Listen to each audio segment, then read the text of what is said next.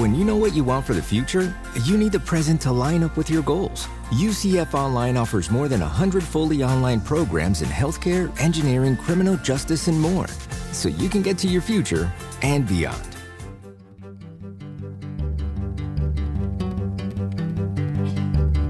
From the University of Central Florida's Center for Distributed Learning and the University of Louisville's Delphi Center for Teaching and Learning, I am Tom Cavanaugh. And I am Kelvin Thompson. And you are listening to Topcast, the teaching online podcast. Hello again, Kelvin. Hello again, Tom. Last time I saw you, I was in the same room with you or a simulacrum. It was my clone that I send to conferences to do podcasts and presentations while I stay home. You could patent that now. Yeah. Conference clone. That could happen. You could do that. Get it on there now. I like to think it's a much more interesting version of me than I actually am. Conference Tom, I ship out and drop him off at the airport, and he goes out and, has a good time. He can stay up later than I can. Yeah, and now there's a whole other, being replaced by an artificial life form. The threat's real. Now I need to go back and see that. What was that?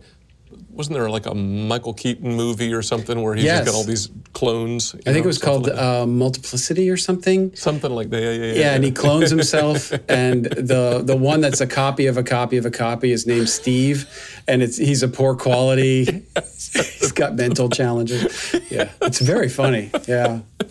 Yeah, that's an older movie, but it's probably worth a rewatch in this artificial intelligence age. It is, yeah, maybe, yeah. I, for one, welcome our robot overlords. That's right. Just for the record. Vintage Pulp Fiction deep cut shout out now. When I was a kid, I read this Pulp Fiction novel that was probably more advanced subject matter for my young years. But it was called, I don't remember the author's name, but it was called The Duplicated Man. And it's basically that premise. It's in the future, and you get these duplicates, but the duplicates are informed by other people's perception of the actual person. So it's kind of like a, different angle on the I don't think it was that good of a book, but I've always remembered it for some reason. So maybe the people who did Multiplicity, they probably stole it. Yeah, drop us a note if you know either the movie or that book. That's right. There you go. But that's not why we're here. No. Next time we see you, we'll give you a sticker. Device sticker. Right. Why are we here, Kelvin? To drink coffee, right? And to commiserate. That's right. I got my newest first use of my 80s coffee mug. Oh, wow. It's got all these little 80s icon things on there from 1980 to 1989. Wow. MTV debuted in 1981. Yeah, that's cool. Radio killed the video killed the radio star, right? Wasn't that the first video that they played? Oh, that sounds right. Right. It's all kind of thing. 1982, E.T. phones home. Says it right here on my mug. Good to know. Yeah. Thanks for joining us. This is the 80s podcast. Yeah. That's right. So what's in that 80s mug? In my 80s mug, Tom, is some flashback Panera coffee. I don't think I've had any Panera coffee since I was in Orlando, and we had an event down the hall from my office here earlier today. The packaged up Panera is right over my shoulder here if you're watching the video recording, much to producer Tim's chagrin. Get that product placement out of the shot. But Tim, that's part of my shtick. And I thought that the packaged up Panera flashback coffee might not be a bad choice for today's episode. So you'll have to see if you can find a connection there. What are you drinking, and can I find a connection in your cup? I am done with what I was drinking, so it's gone at this point. But it was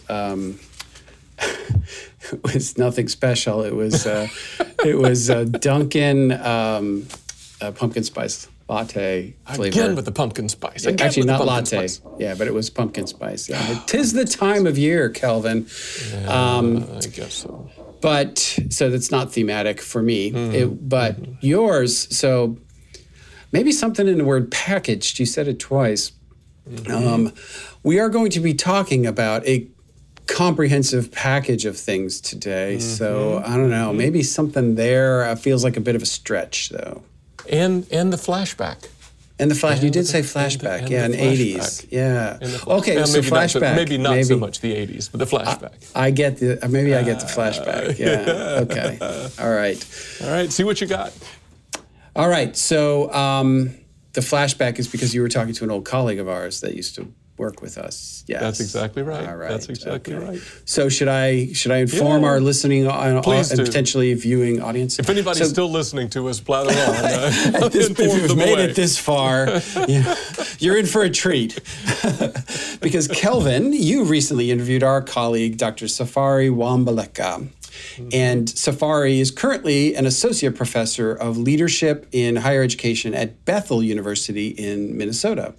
Previously, he held administrative leadership positions at Adventist University of Africa and has worked and taught at several other institutions around the world, I know in the Philippines as well.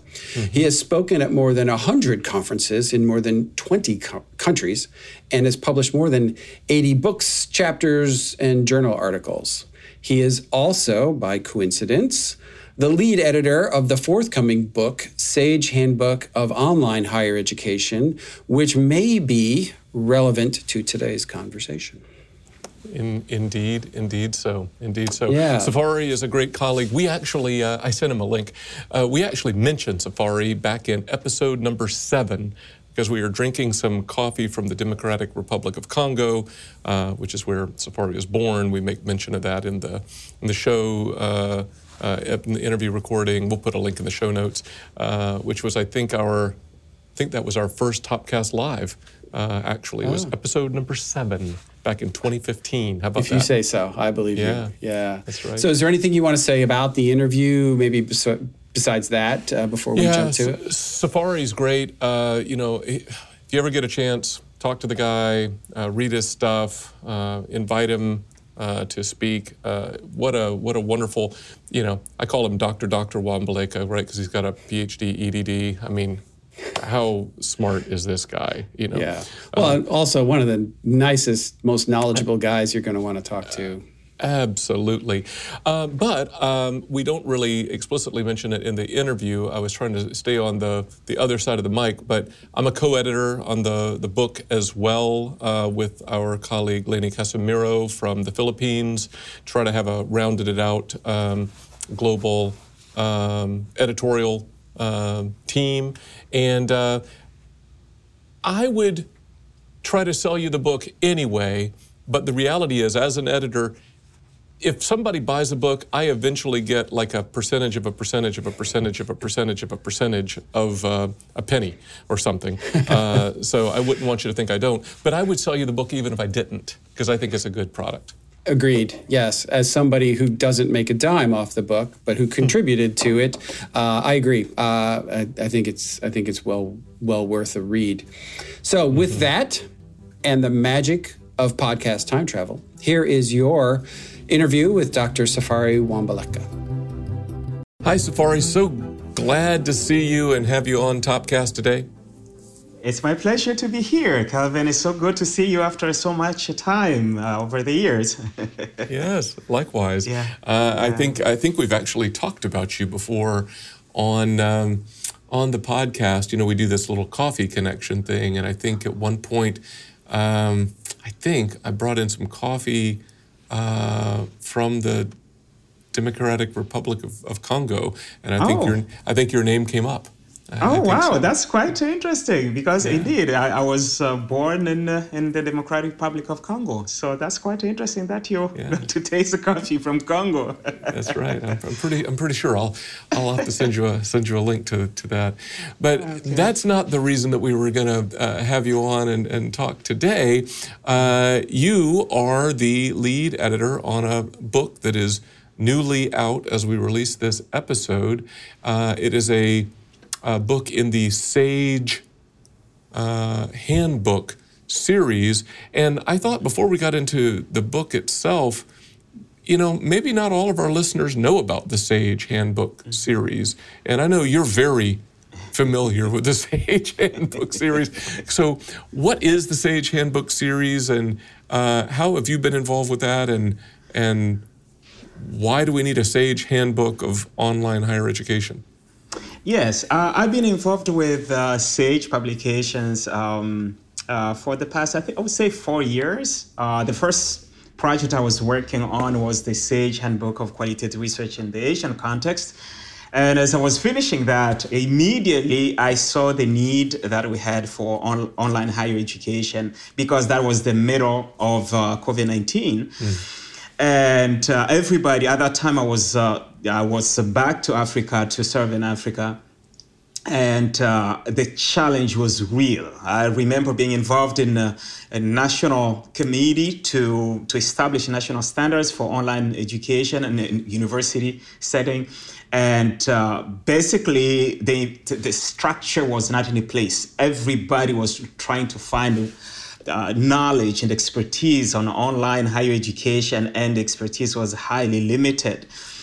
And this was not unique to Africa. As you read the literature, you find that it was common to many countries. I would say outside of the United States, many universities were caught unprepared.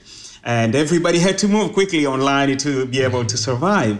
So this raised the need for a new handbook that would be like one step where people can learn most of what they need to be able to operate online, from the faculty to the administrators to instructional designers to the technology people, to accreditation people, quality assurance. We needed something that is just one tool that will help everyone, and look at it from the international perspective, not just the American perspective, because a number of books that we have on the topic are written in the United States, but they're not 100% applicable to the world outside. So that's how this idea came up. No, that's great. So the Sage Handbooks, here's my layperson attempt at articulating this, but you correct me if I'm wrong. They're big books. They're Yes. lengthy books, and they attempt to be comprehensive. And each chapter is not so much zoomed in and narrow. It has something unique to offer, but tries to catch that topic from a lot of different angles and be practical. Is that right? That is correct. I would say every handbook must be comprehensive on the topic, the central topic, and in this case was online higher education. So it had to be very comprehensive.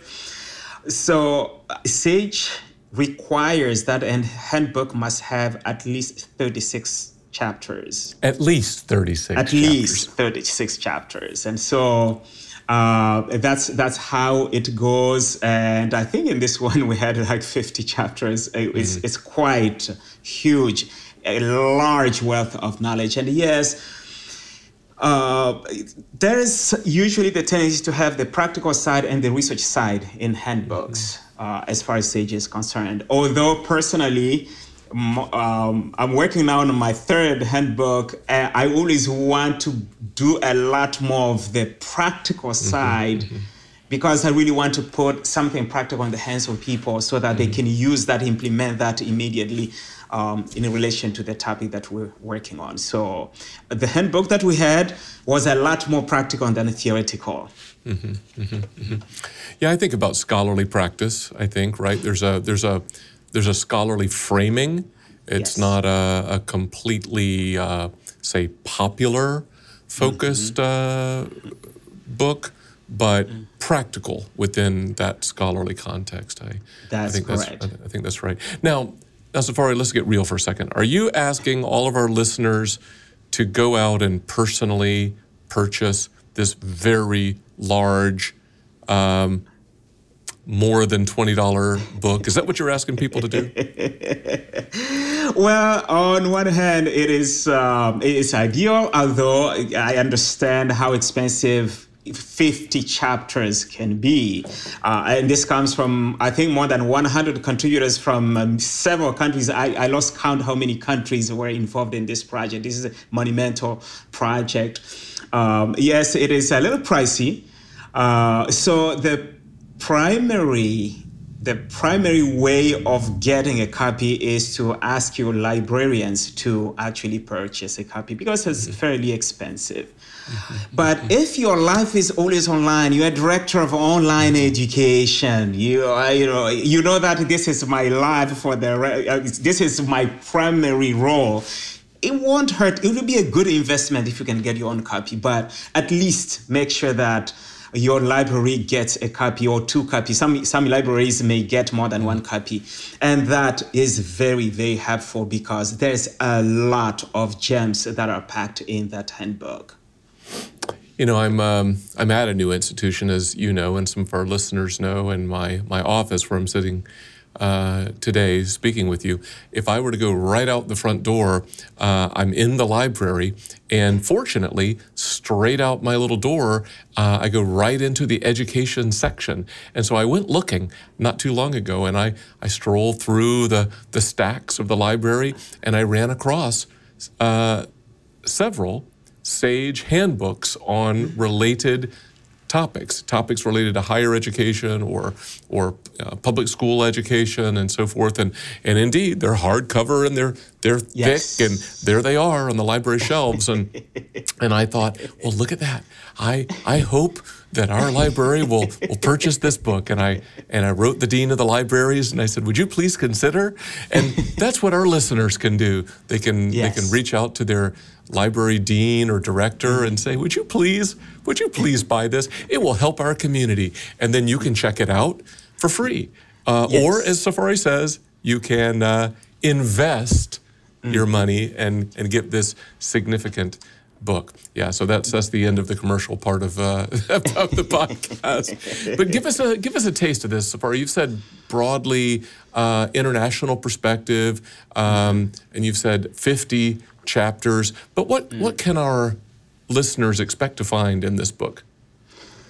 This book, it really covers all the different dimensions of online higher education. We start by defining it. We go into instructional design issues. We go into programs, how to plan online programs, how to ensure that we have quality in online classes and online programs, accreditation. We go into evaluation, assessment, how to grade, how to teach online, how to provide student support, how to help students conduct research, how to set up online laboratories, how to deal with technology, how to support students with technology, with the registration, with the enrollment, how to market the online programs, how to make sure they have access to quality library resources because we're dealing with the online higher education.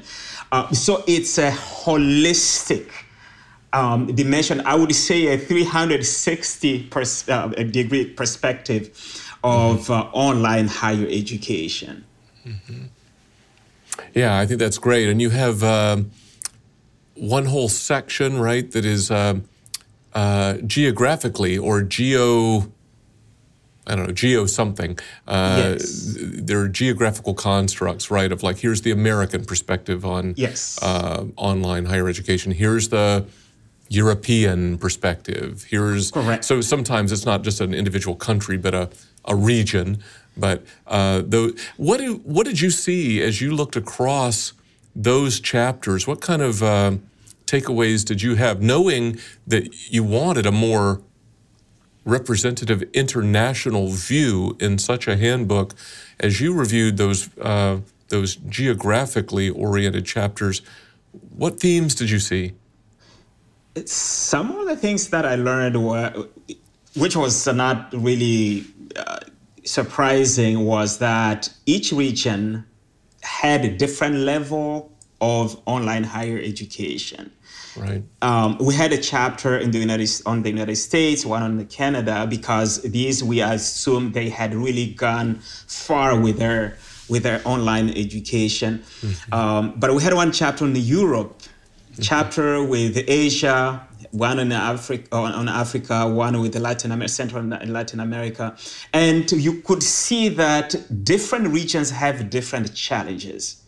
And so understanding these challenges, if, for example, somebody was asked to go and be a consultant in places like this, then they have an idea what is happening. And each chapter, they would talk about the different bodies of research or communities of practice that were in the region that were kind of strengthening online higher education. And of course, there was research coming from those places, telling people exactly what was happening. And I thought that was a great contribution, because for us here who are in the West, we have the tendency to just look at online education and think only about the United States, for example, for us who are in the United States. But if I'm presenting now at a conference and I happen to be in Dubai, I can just quickly look at the chapter that came from the Middle East. We had one chapter in the Middle East, and see, okay, what are the things that are happening there, so that my talk will be much more relevant. If I'm asked to go and teach a class there, what should I actually know? So I think this was a major contribution of the regional chapters, telling us what is happening in those regions. That's wonderful. As we begin to wrap up, I wonder if you might dream a little bit and think with us and encourage our listeners to think along with you. Where do you want to go with this? I mean, do you think we need to have more of an international perspective? And if so, how do we pursue that? What are you hoping to see next, spinning off of this book? One thing that I can imagine coming up, hopefully in the next few months, is to have a summit on online higher education, where we're going to bring the community of practice from all over the world. Since online education doesn't have any geographical boundaries, let's bring this conversation together. It will be just one day summit, where we're going to look at online education from different regions and address some of the pressing needs. For example, online assessment. Everywhere I have worked, I worked in Asia and Africa and also here in the US, online assessment has always been a challenge. And so we have topics like that I want us to discuss and bring people in a live session where we're going to have this discussion. And another one, I'm working on another handbook that will focus on instructional designers specifically, because we have come to realize that this is a major area if we want quality online higher education. Well, that's wonderful. We'll love to share more of what you're doing in both of those spaces with our listeners in the future as developments unfold. So glad that you're able to join us today, Safari, and telling us a little bit about this important work. And hey, Topcast listeners, you should go out and we'll put a link in the show notes. You should grab that link and send it to your library director or dean. Take a look at the table of contents and the reviews yourself.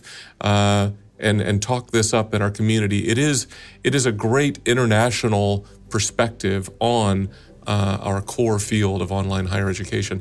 Thank you so much for joining us today, Safari. Thank you so much, Kelvin. It was a pleasure to be with you today. So, Kelvin, that was your interview with Safari. I enjoyed listening to that. Yeah, he's a great guy. And of course, he's got one of those voices that's just, smooth like butter. I mean, he could say anything. He could give me bad news. I'd listen to him probably. Yeah, I've friends of mine who are from Africa and the Caribbean. I find those accents just so musical, and I could listen to him talk all day long. But I listening back to that again, I really kind of hone in on this global aspect of the book and the work and all that, and I was, I guess, quite taken with, I think Safari maybe did it 2 different times. He kind of framed up kind of pitches of like why you might pull the book off the shelf if you had access to it. But they're very practical pitches, right? About why would you reach for this book? And but they were all related to our connection to the international community. Like maybe you're gonna teach a student who's from somewhere else, or you're gonna consult in another country, or you're teaching an online class or presenting at a conference in another country. The handbook would be a good starting place, he says. Yeah, agreed. I do like the practicality of it. I mean, you did underscore the fact that it's not bereft of research. There's research in there, but there is a real practical aspect to it, so that it is a handbook after all. And so, for people who are in a kind of administrative or even an instructional design-ish kind of role, but I think it's mostly kind of geared at the administrative level. There's a lot of useful, like applicable information in there that you could use right away. Yeah, I think so. I will say that there probably is something in there for everybody, and especially if like your library had it or whatever, and you wanted to flesh out something that you're not, as well versed in. I like how Safari put it, holistic 360-degree perspective, I think he said. I think that's not bad, but I keep getting stuck with this thing, and I wonder what you think about this, because I think you and I have talked about this a few times off mic, but how much do our North American or maybe Western generally listeners really know about online education around the world? It seems like to me, I mean, just going through the editing process, reading lots of stuff from lots of people from lots of places, there's always stuff to learn, for sure. Yeah, absolutely. And I think that we do have a kind of American-centric lens through which we look at education, and it makes sense, right? And within that, there are sub-lenses between public and private and other kinds of different, slices of education. But there are nuanced differences around the world, like in our chapter, we kind of wrote about the North American context or American context. And, we talk about the kind of federalist structure of education where it's the states kind of run higher ed with some very vague funding oversight in the federal level at DC. But in other countries, there might be a Ministry of Education that is much more controlling of what happens at individual school levels than happens here. And if you're not used to that, I don't think you have an appreciation for the impact that can have on policy and practice at an institutional school level. And the difference between public and private. And so I remember being in Brazil at a conference, and I was speaking at and having conversations with people from other countries. And this was a group of private schools that were together, a consortium that I was speaking to. And they were basically saying that the public schools are the premier schools in Brazil. And the public schools are the ones that get all the state funding, and the best students go there. And the private schools sort of have to be scrappy and kind of compete. And it was almost an inversion of here, where it's the private schools that tend to be at the top of the elite hierarchy in the United States. And, I think every country is going to be a little bit different in that way. And I think this book, one of the unique things about it, the values of it, is that it does bring a truly global perspective. And that's rare these days. No, that's right. And I guess we'd be remiss if we allowed you, dear listeners, to think that this is only about kind of a treatment around the world. We did not get into all the depth. We'll put a link in the show notes to the table of contents and to the to the publisher's website. You could 50 chapters, 50, count them, 57 sections. There's something in there for everyone. Yes, more than 600 pages in this book. I mean, there's a lot of stuff. There's a lot of stuff. But it's good. I like it. You should buy it. No, you shouldn't buy it. You should ask your library director to buy it. Yeah, have the library buy it. And then that way everybody can take advantage of it. Right? That's right. Shall I try to put the plane on the runway, Tom? Yes, you should. So by way of summation, we might say that our world might be smaller than ever before thanks to digital networked technologies, but as online education professionals, we run the risk of being overly provincial still, if we don't attend to the experiences and insights from colleagues around the world, as I like to say in a lot of different contexts, we are better together. Absolutely. That's great. It was great to hear from Safari. Maybe we can get him in person one of these days. That would be awesome. Yeah. All right. Until next time, for Topcast, I'm Tom. I'm Kelvin. See ya.